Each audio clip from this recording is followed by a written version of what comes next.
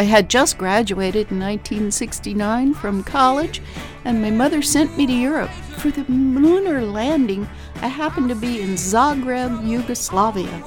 We were on a tour where we got to go to different schools and different other educational things and fun things, and but the wait staff said, "Wait a minute, you're Americans.